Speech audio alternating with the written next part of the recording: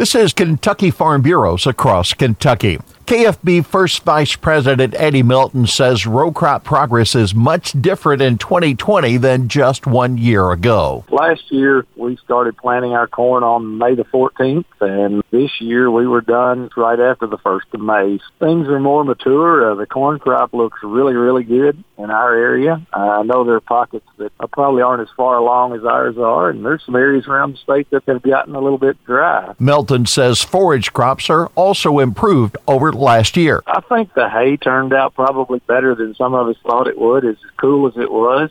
Some people in our area are getting into second cutting of some of those hay crops. So I think all in all, hay's going to be pretty good. I know some of the areas across the state that I've heard of, hay was actually much better than they anticipated. Milton says flash floods have claimed some acres and heavy rains have challenged tobacco. This is Across Kentucky.